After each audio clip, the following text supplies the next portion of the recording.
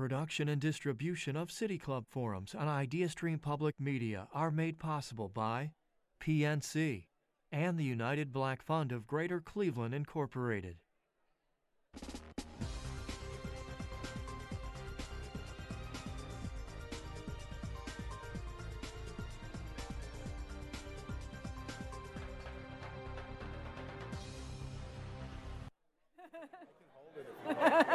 Maybe I should, yeah.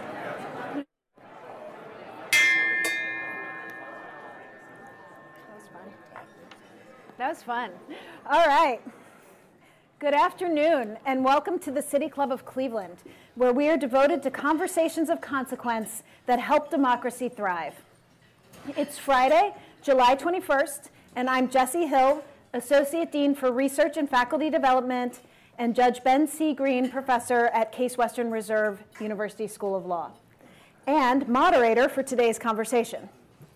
Today, we are joined by Michael Waldman, President and CEO of the Brennan Center for Justice at NYU School of Law. Last June, the Supreme Court overturned Roe v. Wade, the landmark 1973 case that protected Americans' access to abortion. And although it was the most startling development of the 2021-2022 Supreme Court term, it was by no means the court's only important ruling. In his new book, The Supermajority: How the Supreme Court Divided America, Michael Waldman dives into the court's previous term, from Roe to the authority of the Environmental Protection Agency to the loosening of gun restrictions. Today, we will hear more about the long-term effects these divisions will have on policy and court cases throughout the United States. Waldman is the president and CEO of the Brennan Center for Justice at NYU School of Law, which is a nonpartisan law and policy institute. From 1995 to 1999, he served as President Bill Clinton's director of speechwriting. In 2021, he served on President Joe Biden's Supreme Court Commission. And The Supermajority is his third book. If you have a question for our speaker, you can text it to 330-541-5794. That's 330-571-5794. You can also tweet your question at the City Club, and City Club staff will try to work it into the second half of the program. Members and friends of the City Club of Cleveland, please join me in welcoming Michael Waldman.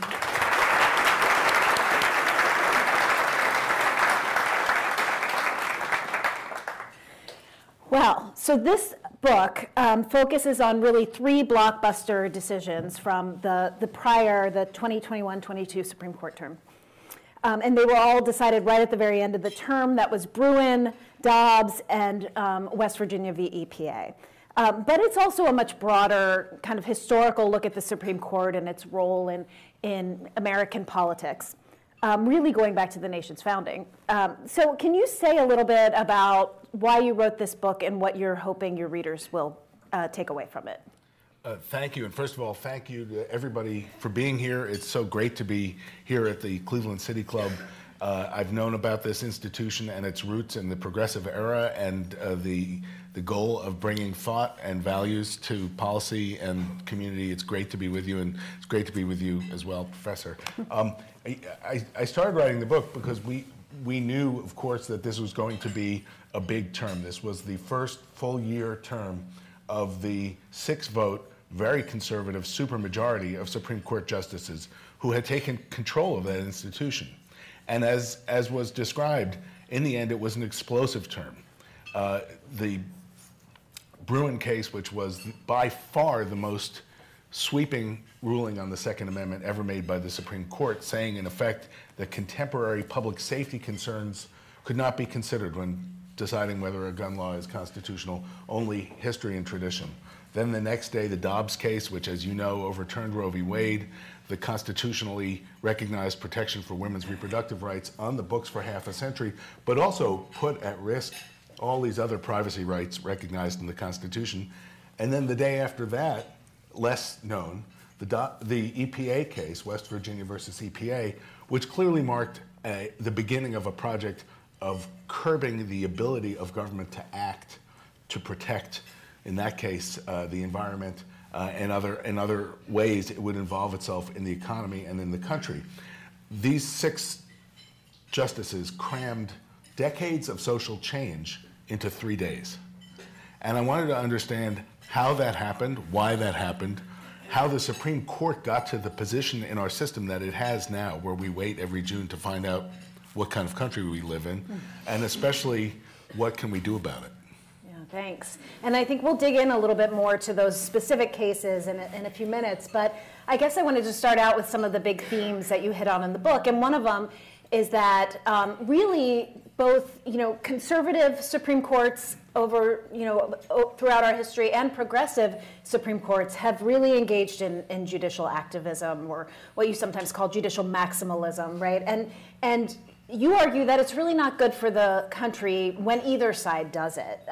So, could you explain a little bit more about why it's not a great idea for us to look to the Supreme Court to sort of advance our democratic values?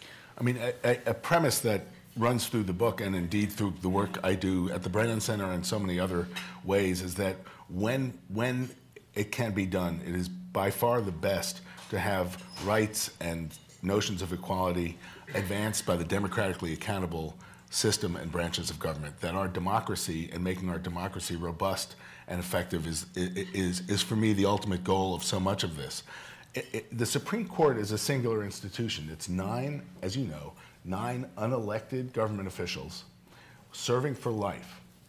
The portion of the Constitution that deals with the federal courts is only 1/10 the length of the portion dealing with Congress and the presidency, the more democratically accountable branches, which were assumed to be the more important branches. It has attained the role it has in our society because we give it that power. We give it that role because we trust it at some level to be above or beyond politics to a certain degree, to act like a court. And in fact, one of the things I learned in researching the history is most of the time in the country's history, the Supreme Court reflects the political consensus in the country. It sort of hugs the middle. But there have been a few times when the court has overreached, where it's been unusually activist or ideological or maybe even partisan, and there's always been a very fierce backlash, a very political backlash, which has helped shape the country.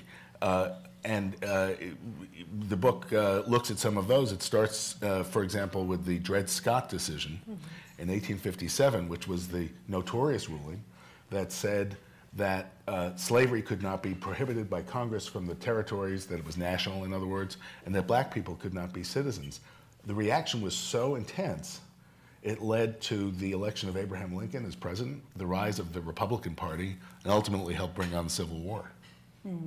Yeah, and yet, at the same time, it seems like there are moments when if the Supreme Court hadn't acted, it really, things that we think of as absolutely essential, social change would not have happened. Like you can think of Brown v. Board of Education, right. You can think of one person, one vote, right? Reynolds v. Sims. So how do we kind of reconcile that concern?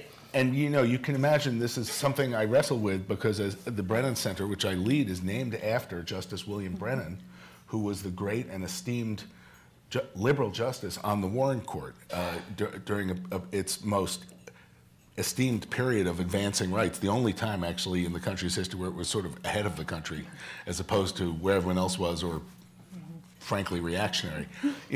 So the second time where there was this overreach and backlash was at the beginning of the 20th century. It's the period the lawyers know as the Lochner era after an especially notorious case.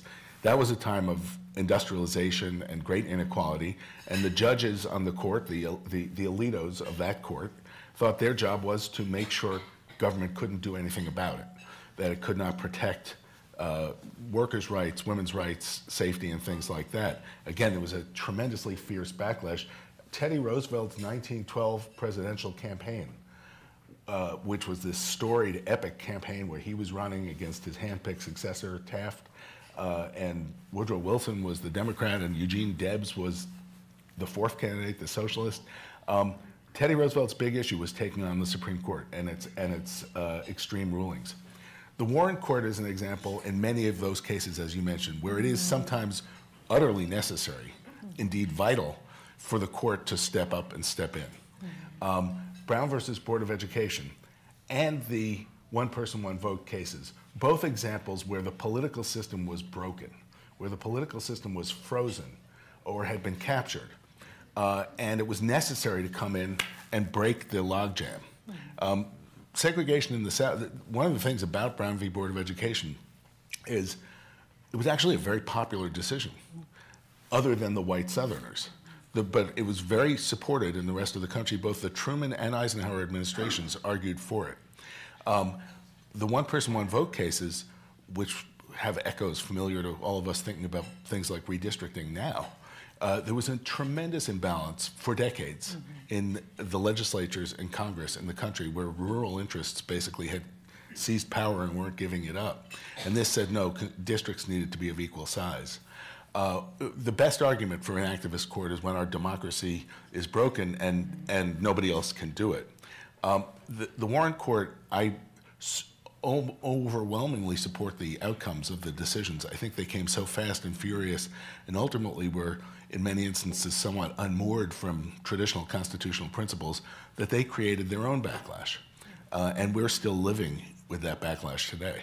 Well, so that's interesting. I think that kind of sets us up for what I want to transition to next, which is kind of where we are now, what happened in this momentous Supreme Court term, and kind of walk through each of these cases and what their significance is. So we can start with Bruen, which is the first of the cases that you focus on.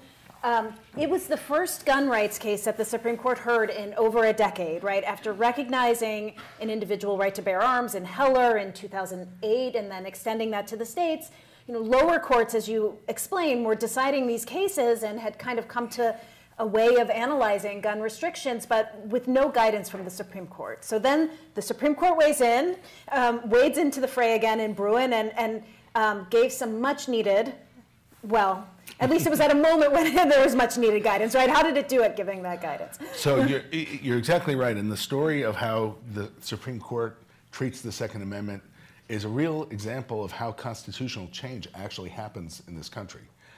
As many of you probably know, but which is endlessly a shock to many people, especially younger people, the Supreme Court did not say that the Second Amendment reflected an individual right to gun ownership for self-protection until 2008. That's really recent. Previously, it had said otherwise. It was all about the militia. What happened? Well, there was a multi-decade constitutional campaign by the NRA and other gun rights advocates to change how the court saw the Second Amendment. They started with scholarship. They actually paid for a lot of scholarship, some of it good, some of it kind of made up. They got, as you know, very involved in politics. They moved public opinion. So that by the time this case came down, and only at the very end did they go to court, it felt like a ripe apple from a tree. It seemed, well, obviously that's what the Second Amendment means. The Heller case said it was an individual right, but it also allowed for strong gun laws. Justice Antonin Scalia wrote the Heller case. And I was very critical of the case in a book on the Second Amendment and its history, but Justice Scalia wrote the Heller case, and he was asked, what's the difference between you and Justice Thomas?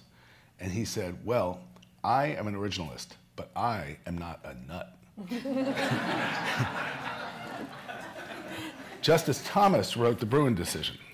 And what the Bruen decision said, you're exactly right, there was a well-formed consensus by hundreds of courts all over the country saying, yes, it's an individual right, but you can still have strong gun laws. You have to basically balance the right against that public need, as we do with so many other constitutional rights. This court, in the opinion written by Justice Thomas, said, no, that's the wrong way to do it. The question is, what was history and tradition? You cannot, in effect, consider public safety needs today. You have to ask, what is history and tradition? And in this case, they said that means laws from the colonial era. You have to find an analogous law from the colonial era. Now, that sounds absurd, and it sounds like a parody, but it really isn't. A judge in upstate New York, a federal judge, assessing a new law passed. The law that was struck down in that case was a law from 1911 that said you can't carry a gun in New York City, especially. So to me, that's kind of history and tradition. That wasn't last week. But they said that misunderstood the Second Amendment. A judge in upstate New York looked at the new law that the legislature there had passed to try to reconstitute the gun laws. And he said, well, history and tradition, 2 examples from the founding era, that's a mere trend. For it to be a tradition, you need 3. And I can find no tradition of laws prohibiting guns at sleepaway summer camps from the founding era. Therefore, that's unconstitutional. Let alone, by the way, subways, which would not be invented for 100 years. It sounds like a parody, but you're actually seeing rulings like this knocking down dozens or threatening dozens of gun laws all over the country. There's a ruling that is particularly, I think, controversial along these lines from the Fifth Circuit Court of Appeals in Texas, which is the very conservative federal appeals court. It's called the Rahimi case. They said, well, a long-standing law saying that somebody with an adjudicated record of domestic violence, you can't take their gun away because back in the old days, that wasn't seen as such a bad thing. So that's unconstitutional. The court actually took this case. I have a feeling they may try to pull it back because it's such a horrible and, in my view, indefensible ruling. But it has got a twisted logic coming out of the Bruin case. Right, right. That's going to be the next one, I guess. There was also that case out of Mississippi where the judge said, should we have a historian as a special, expert in this case to tell us, right? That's where we are, right? It can be somewhat terrifying watching, sometimes we all joke, I went to law school because they told me there's no math. Watching these judges try to derive things from some kind of precise notion of what they think history was is only a little bit less scary. Yes. So I think that's a perfect lead into Dobbs, actually. So many things we could say about Dobbs, and you have a really fascinating chapter. But because of where we are here in Cleveland, I want to call out one specific point, which is the sort of relationship between attacks on democracy and attacks on abortion rights in the wake of Dobbs, which of course returned abortion policy to the states to decide, right?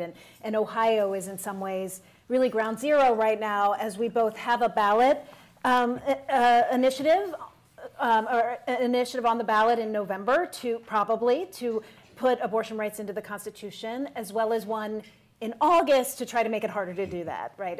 And I know you know about that. So is this something we're kind of seeing across the country? Is it sort of an inevitable result of the Dobbs decision, do you think? Well, you're exactly right that rather than creating certainty and stability, this has thrown the issue into the states and into the political process and created turmoil, and where you have something deemed a fundamental right in one state and a felony in the state next door. And we're seeing this play out over and over. One of the things that has happened, as you say, Justice Alito said, well, we're giving this to the voice of the people and the democratically accountable systems. The problem with that, among other things, is that the systems are not working very well in the states.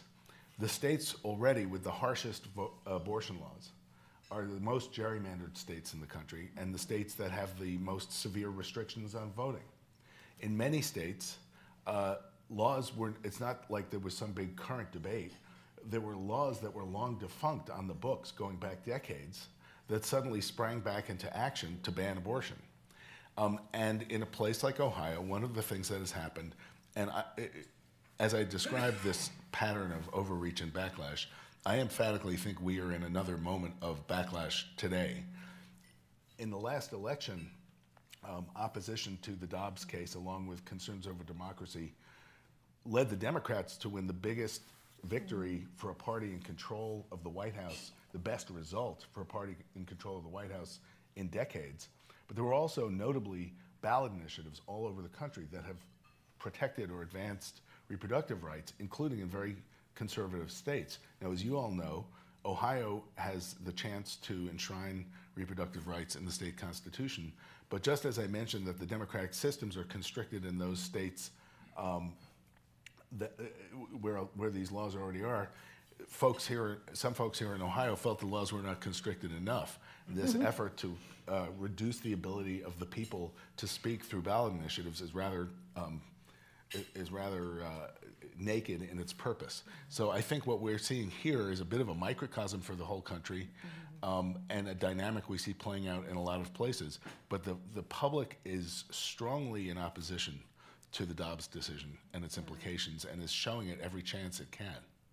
Well, we will find out whether you're right about that in Ohio very soon. So yeah. So finally, I just want to give you a chance to talk a little bit about West Virginia v. EPA, which, as you noted, has kind of gotten less attention, but is really significant in terms of its sort of deregulatory implications, and it also very atextual sort of turn to this major questions doctrine. So maybe you could say a little bit about why you included that case and what was so significant. Yeah, that case was a really big deal, and you're right, it came the day after Dobbs and was more arcane in its nature, but it will have very significant implications, and is already having very significant implications going forward. This whole thing goes back in a way to 1937. I mentioned that for much of the early 20th century, the Supreme Court thought its job was to make sure government could not regulate the economy. They said it violated freedom of contract to limit the number of hours that bakery workers could work, for example.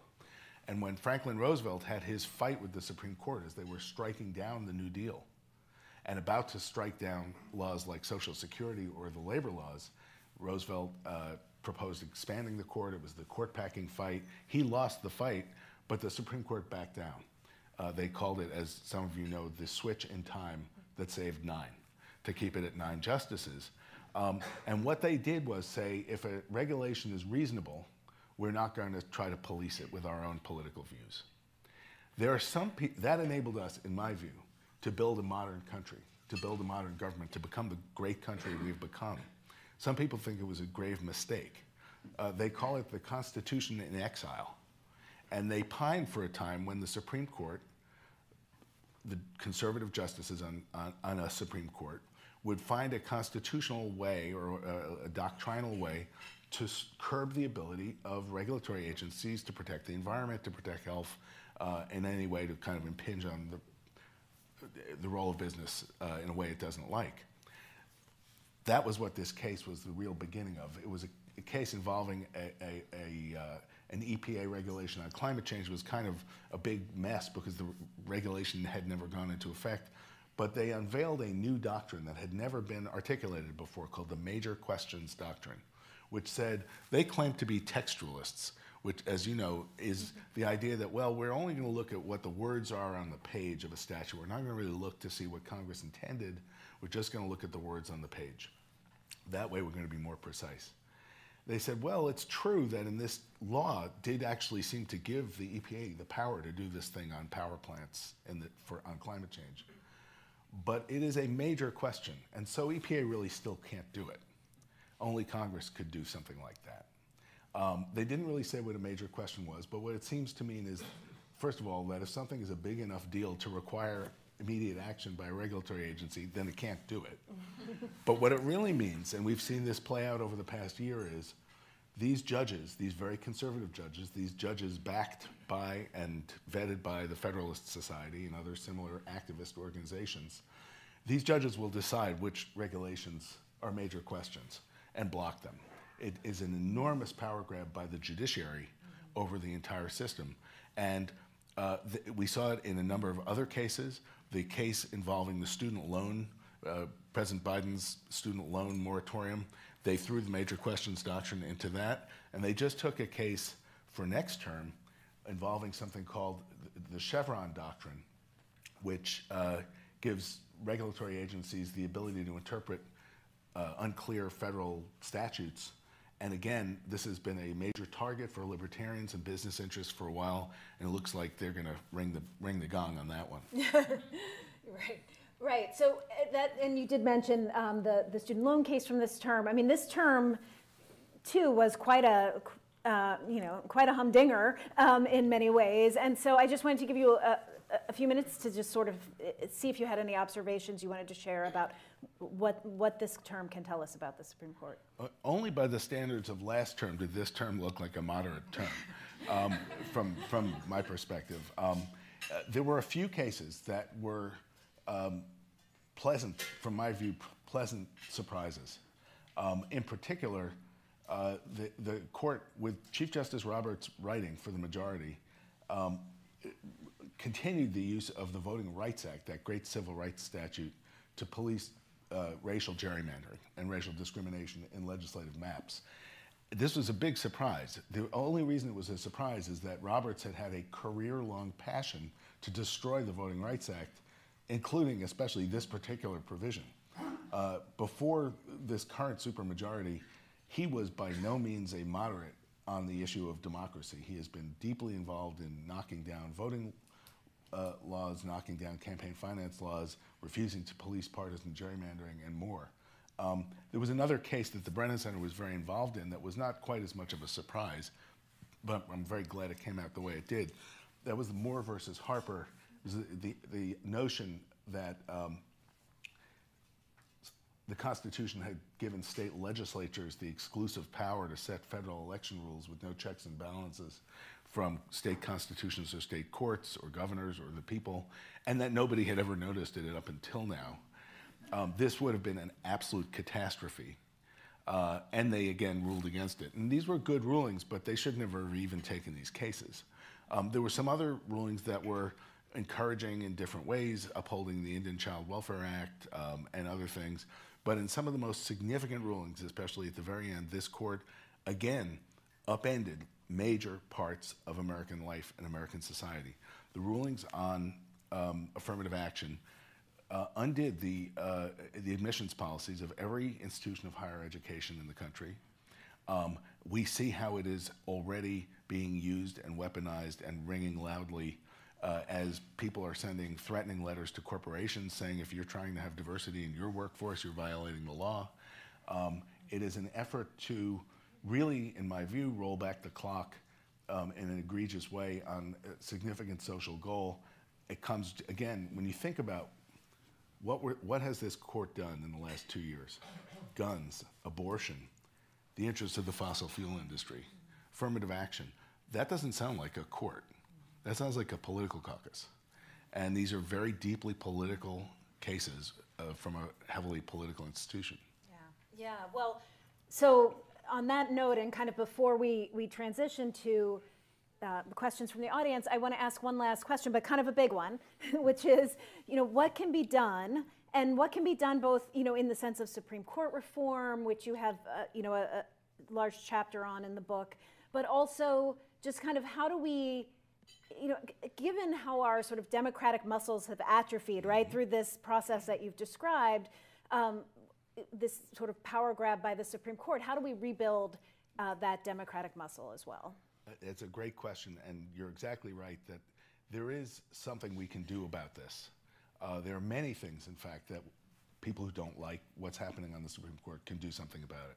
First of all, there are reforms of the Supreme Court itself. Just yesterday, the Senate Judiciary Committee passed an ethics code. The Supreme Court is the only court in the country that does not have a binding ethics code.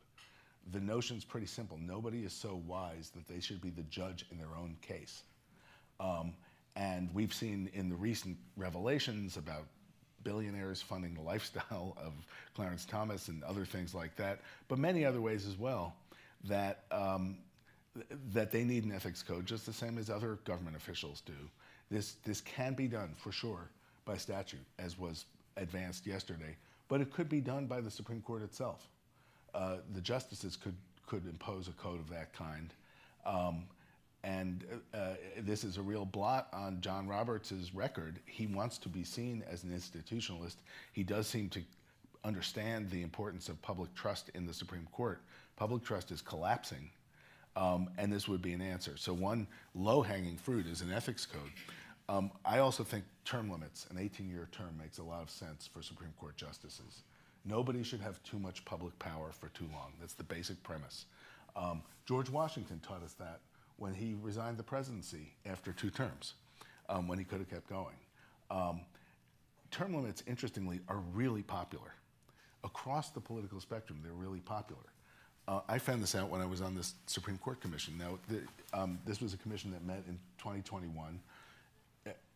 These government commissions, they're often designed to make sure nothing happens, and We were actually instructed by President Biden at the outset not to reach conclusions. And we didn't. It's a government agency that works as intended, finally. But nevertheless, it was pretty interesting. We heard from dozens of public witnesses from left and right. And over and over again, some were for court expansion, others were against it, some were for ethics code, others were against it. Over and over again, they said, oh, but I'm for term limits, of course. John Roberts has been for term limits. It is not ideological. I think it's an idea whose time has come. Now, it could certainly be done by a constitutional amendment. We at the Brennan Center also think it could be done, in effect, by statute, by requiring justices to become senior justices after 18 years, changing their role. We also think there ought to be a regular appointment where each president gets to appoint somebody every 2 years. Hopefully that would drain some of the toxicity and partisanship out of the confirmation process. But anyway, I think this is an idea whose time has come. I'm under no illusions that if it actually starts to move, suddenly it'll become very controversial, but there really is a national consensus. So there's reform of the Supreme Court. There's other ways we can push back. If you don't like, for example, what the Supreme Court has done on the Voting Rights Act, Congress could pass the law tomorrow to fix it. And in fact, the John Lewis Voting Rights Advancement Act and Freedom to Vote Act that came very close to enactment in the last Congress and were reintroduced last week, that's exactly what it would do. There's a long history of Congress or the voters passing laws to undo mistakes from the Supreme Court. There are even things like constitutional amendments. They seem impossible to do at a moment like this. How could you conceive of passing a constitutional amendment? They always seem really impossible until they're not impossible. When things get bad enough, suddenly you get a burst of them about every 50 years. And we ought to look at that. But I think the most important thing is in our own thinking about the court. They're government officials. They're not wizards, even though they wear robes. They're not religious oracles divining the past. They're government officials with a lot of power. And especially for liberals, we need to disenthrall ourselves and fall out of love with the Supreme Court and not think that the Warren Court, whatever its mistakes may have been, this glorious era, that this thing from 50 years ago is going to happen again. It's not. And I think that if we resume the muscle memory of understanding how to fight at ballot boxes, how to fight with ballot initiatives, but in elections, that is a step that is really important. And of course, conservatives have understood this for decades. They've made the courts, the Constitution, a central political issue. Democrats and liberals have thought, oh, this is too arcane, people don't care about it. Conservatives knew better. Absolutely, absolutely. Well, thank you. That was wonderful. I think we are ready to now take some questions from the audience.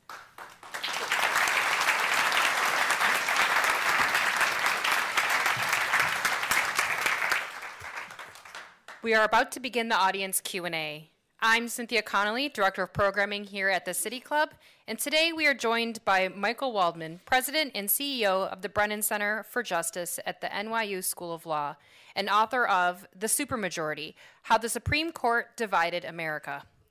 Moderating the conversation is Jesse Hill, Associate Dean for Academic Affairs, and Judge Ben C. Green, Professor of Law at Case Western Reserve University School of Law. We welcome questions from everyone, City Club members, guests, students, and those joining via our live stream at cityclub.org or our live radio broadcast at 89.7 WKSU Idea Stream Public Media. If you'd like to tweet a question for our speaker, please text it to, if you'd like to text a question for our speaker, please text it to 330-541-5794. That's 330-541-5794. You can also tweet it at the City Club. And our staff will try our best to work it into the program. May we have our first question, please? Our first question is a text question. We have a lot in the room, too, but we'll start with this text question. In these hyper-partisan times, extreme often means having views different than mine, and constitutionality is confused with whatever public opinion wants.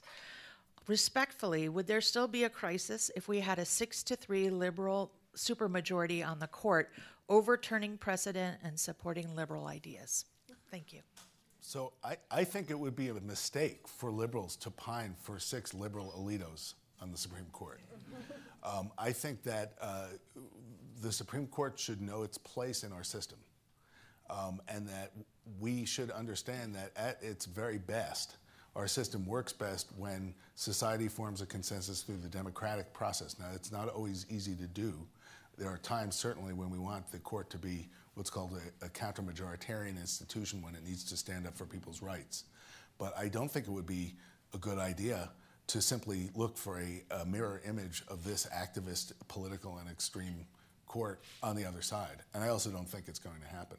So I think that it should not just be, oh, I don't like these rulings. It is also the case, though, that when you take a step back, there has not been a time I can remember where you have a ruling after ruling after ruling so at odds with the public's view on matters.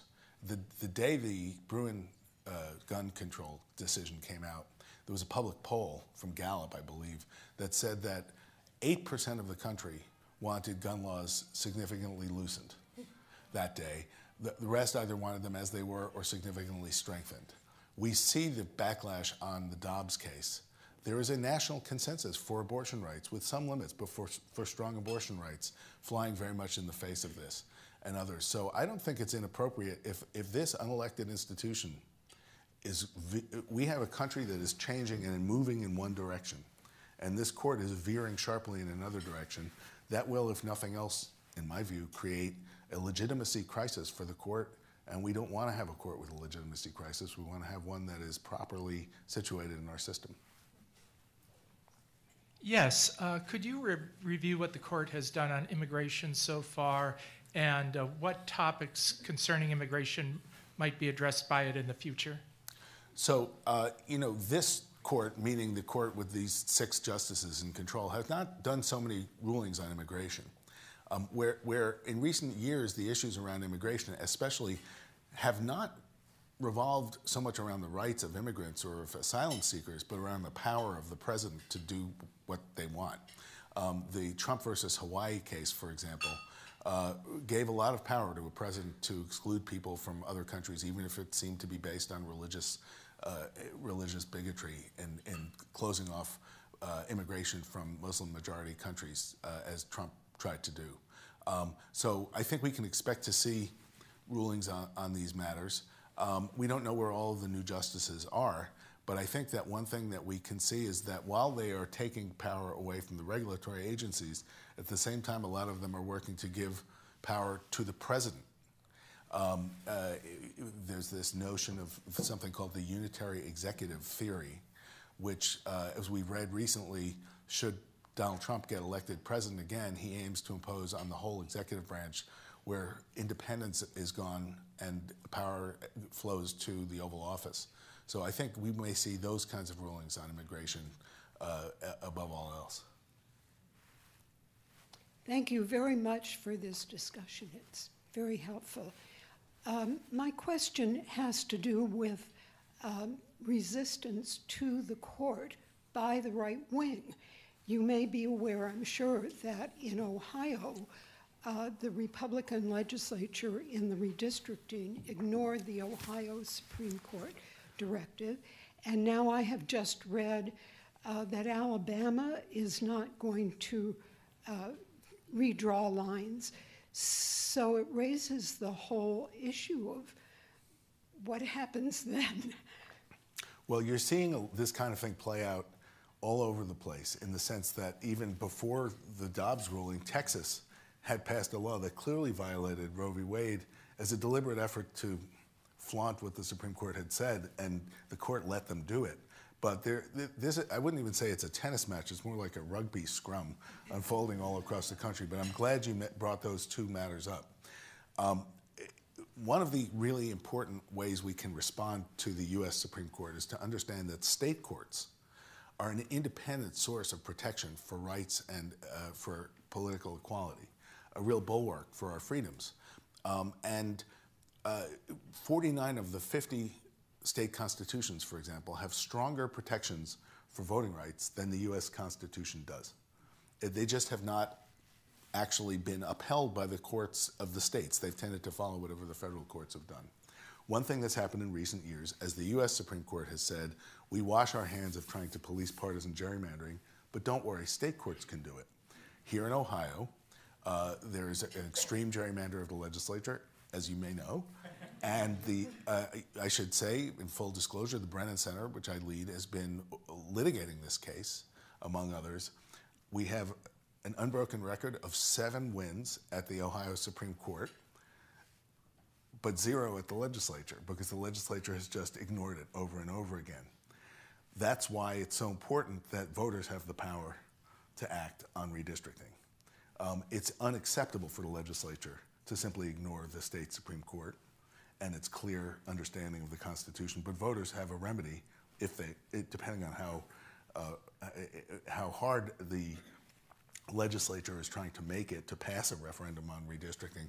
Ballot initiatives setting up independent commissions all over the country have changed representation. You look next door in Michigan, a citizen ballot initiative done entirely by volunteers put in place a really strong bipartisan commission that has changed the state, and the elections are much more free and fair. So I think that just because a court rules doesn't mean it's over, whether it's a ruling that's liberal or a ruling that's conservative. And I think that the most important thing is that people look at what the opportunities are to exert their will and exert their voice and take it. Good afternoon. My name is Dolores McCollum. I'm a retired social studies teacher from the Cleveland School District, but I want to assume that I'm back in the classroom, and it is September 2023. I've invited you to my class. I want to know what you would say to my students who are 17 years old approaching voting. They have seen what the Supreme Court has done. They see one political party that seems to be very mean-spirited, another one that seems to be clueless. What would you what would you say to them to encourage them, like, why should I bother to vote? What advice would you give to them on why they should vote and why they should be actively engaged? Look, it's a great question. I can only guess which parties you're talking about in each of those instances. I think that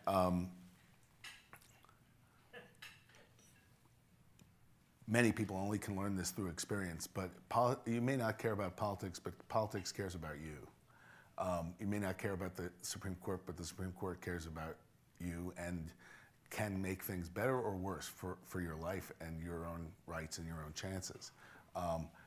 It feels, and to young people especially, it certainly understandably feels like things are worse than they've ever been, or hurtling backwards. And it's easy for me to say, look, things have been bad before, and people fought back and made positive change, and that there's been enormous positive change in many respects throughout the country's history. But there have also been times, such as in the late 1800s, where things went backwards. It's easy for me to say that, but for someone who, like your students who grew up under the administration of Donald Trump, that feels normal to them. And it's understandable that they would feel rebuked, in my view.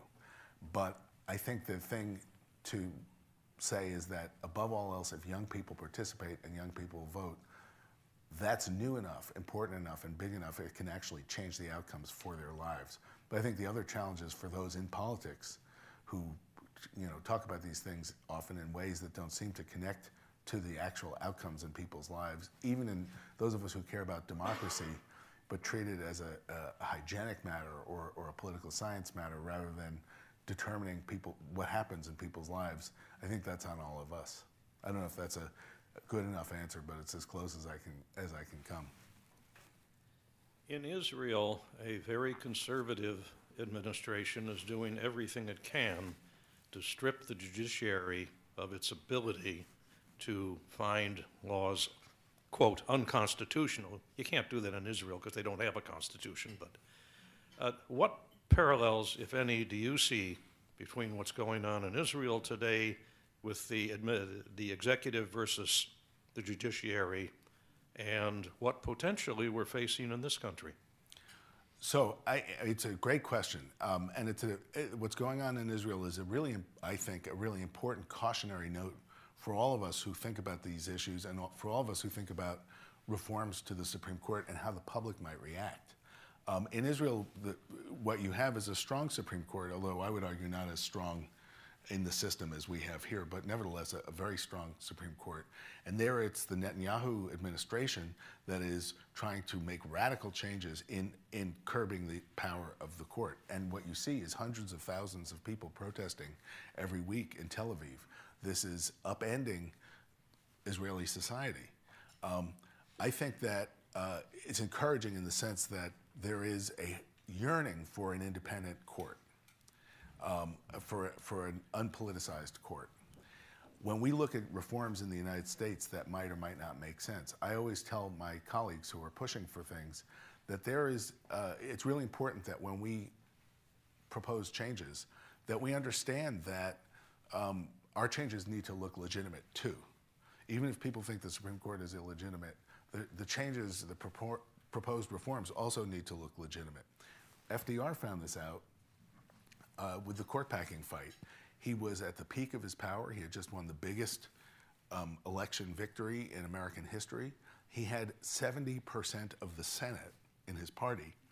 And when he proposed court expansion, it broke up he lost, he broke up his coalition, basically ended the New Deal. And so, as many people support court expansion as one of the remedies. Court expansion is adding justices, looking at the fact that, for example, Merrick Garland's nomination wasn't even considered by the Senate. Certainly, court expansion is 100% constitutional, 100% legal, but there's a risk that people will perceive it to be, first of all, there would be a ratcheting up where Democrats would add 5 justices, Republicans would add 5 justices, but also that any reforms need to be seen as not undermining judicial independence, but promoting and advancing it. Yes, Zach Paris. I was going to talk about, isn't it time for the Congress which has the power to affect the number of justices? And in its history, it has done that a number of times. It was started as 6, went ultimately as high as 10 during the Civil War, went back to 9 after that. But it has the power, no question about it. And if things get bad enough, I think the Democrats and the progressives in this country have to make a serious run at it. Maybe the 18-year term limit can do it, but I'd like to dig a little deeper into the possibility of doing that. Otherwise, we're saddled with these mostly young right-wing justices for certainly the rest of my life, if not the lives of others in this room. Thank you.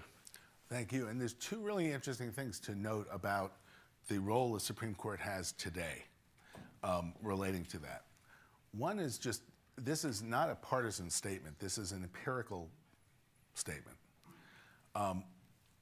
As we look at the alignment of the court with the country, because we're all obviously quite familiar with the Merrick Garland situation, the rushing through of Amy Coney Barrett's nomination in the last days of Trump's presidency, and that sort of thing.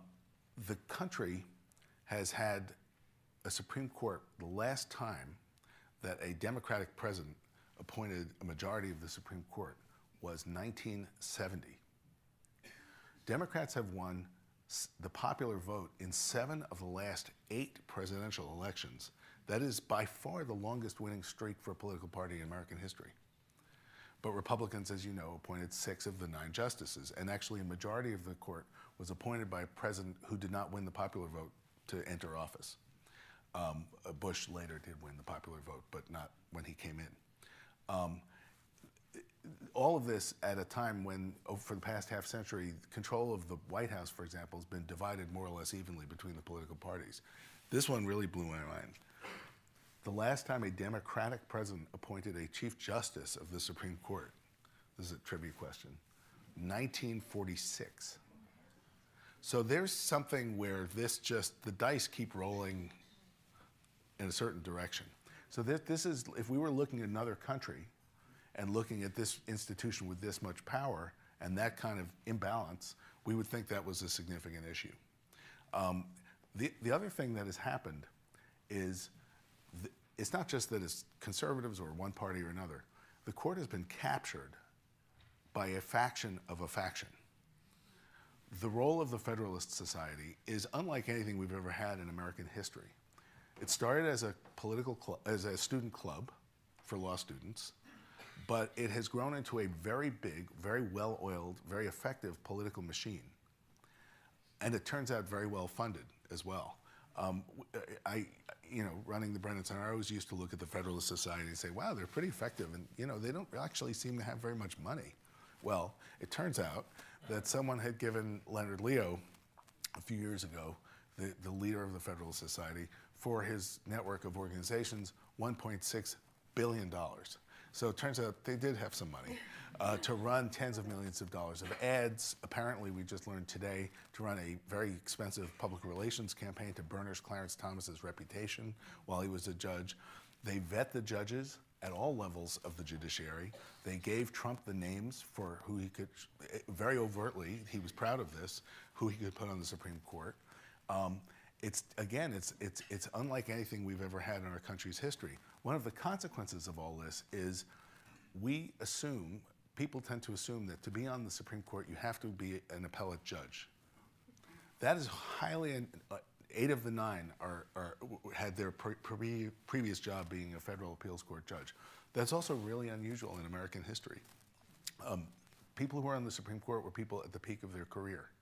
They were former presidents like William Howard Taft, former governors like Earl Warren or Charles Evans Hughes, secretaries of state, attorneys general, senators, people like that who were public figures, and it actually helped them in their jurisprudence.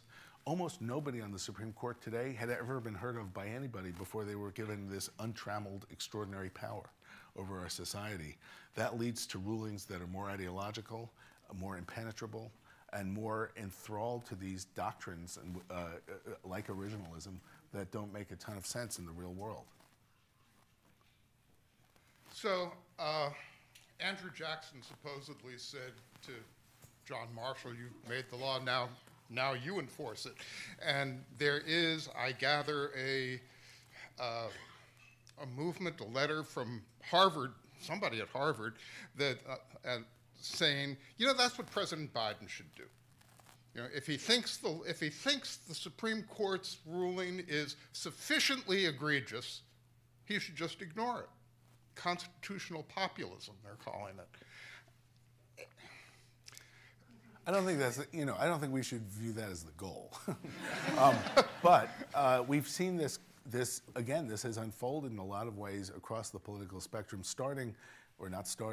very visibly in the law called SB 8, where in the years before the Dobbs ruling, state legislatures all over the country were passing illegal laws to flaunt the fact that they were violating what the Supreme Court had said the Constitution was, and to create a conflict.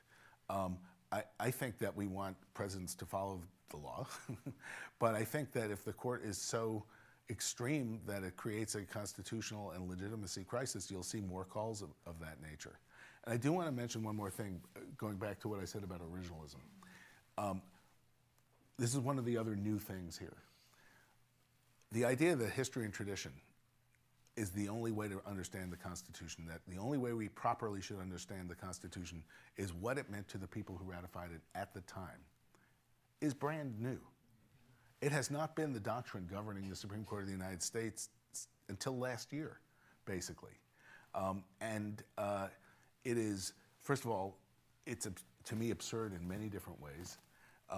It assumes you can know what history means. People argue about history all the time. The founders argued among themselves all the time. They fought duels. They weren't originalists. And they weren't originalists. They deliberately kept things vague because they understood it was going to be a changing, growing country. One of my favorites is James Madison. We all talk about the Federalist number 10 because that was said, oh, the whole goal here is to not have political parties and to not have factions. He wrote it, as you know, as a pseudonym. Well, then 2 years later, he formed a political party, the Democrats. And so then he started writing essays under a different pseudonym saying, some people say factions are bad.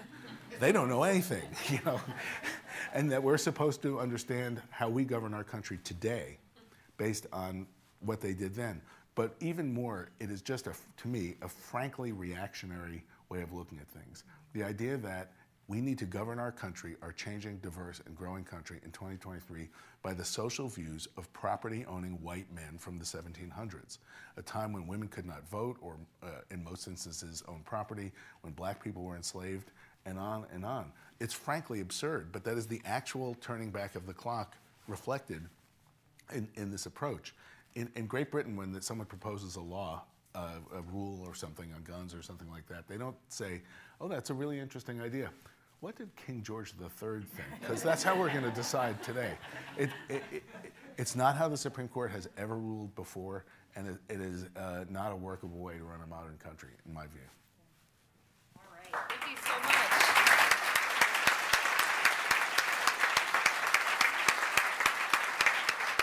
Thank you, Michael and Jesse, for joining us today at the City Club. Today's forum is part of City Club's Authors in Conversation series in partnership with Cuyahoga Arts and Culture and the Cuyahoga County Public Library. The City Club is grateful for your continued support.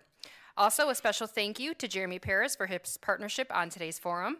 And we would like to welcome guests at the tables hosted by the American Constitution Society, Case Western Reserve University School of Law, the Cleveland Clinic, the Cleveland Metropolitan Bar Association, Squire Patton Boggs, and the Legal Aid Society of Cleveland. Thank you all for being here today.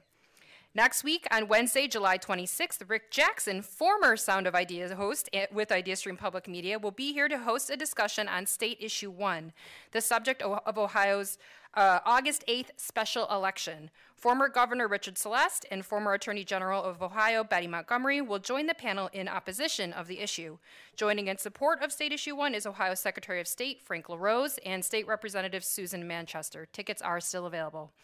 And then on Friday, July 28th, the City Club will host our final forum here at 850 Euclid before our big move to Playhouse Square. Dr. Jag Singh of Harvard Medical School will discuss his new book, Future Care, Sensors, Artificial Intelligence, and the Reinvention of Medicine.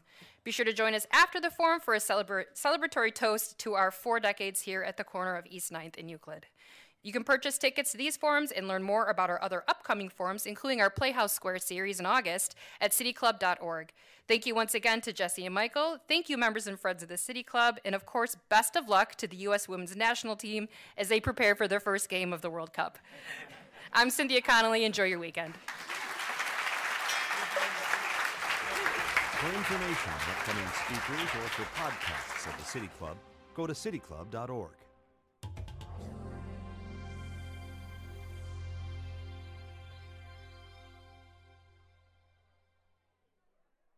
Production and distribution of City Club forums on IdeaStream Public Media are made possible by PNC and the United Black Fund of Greater Cleveland, Incorporated.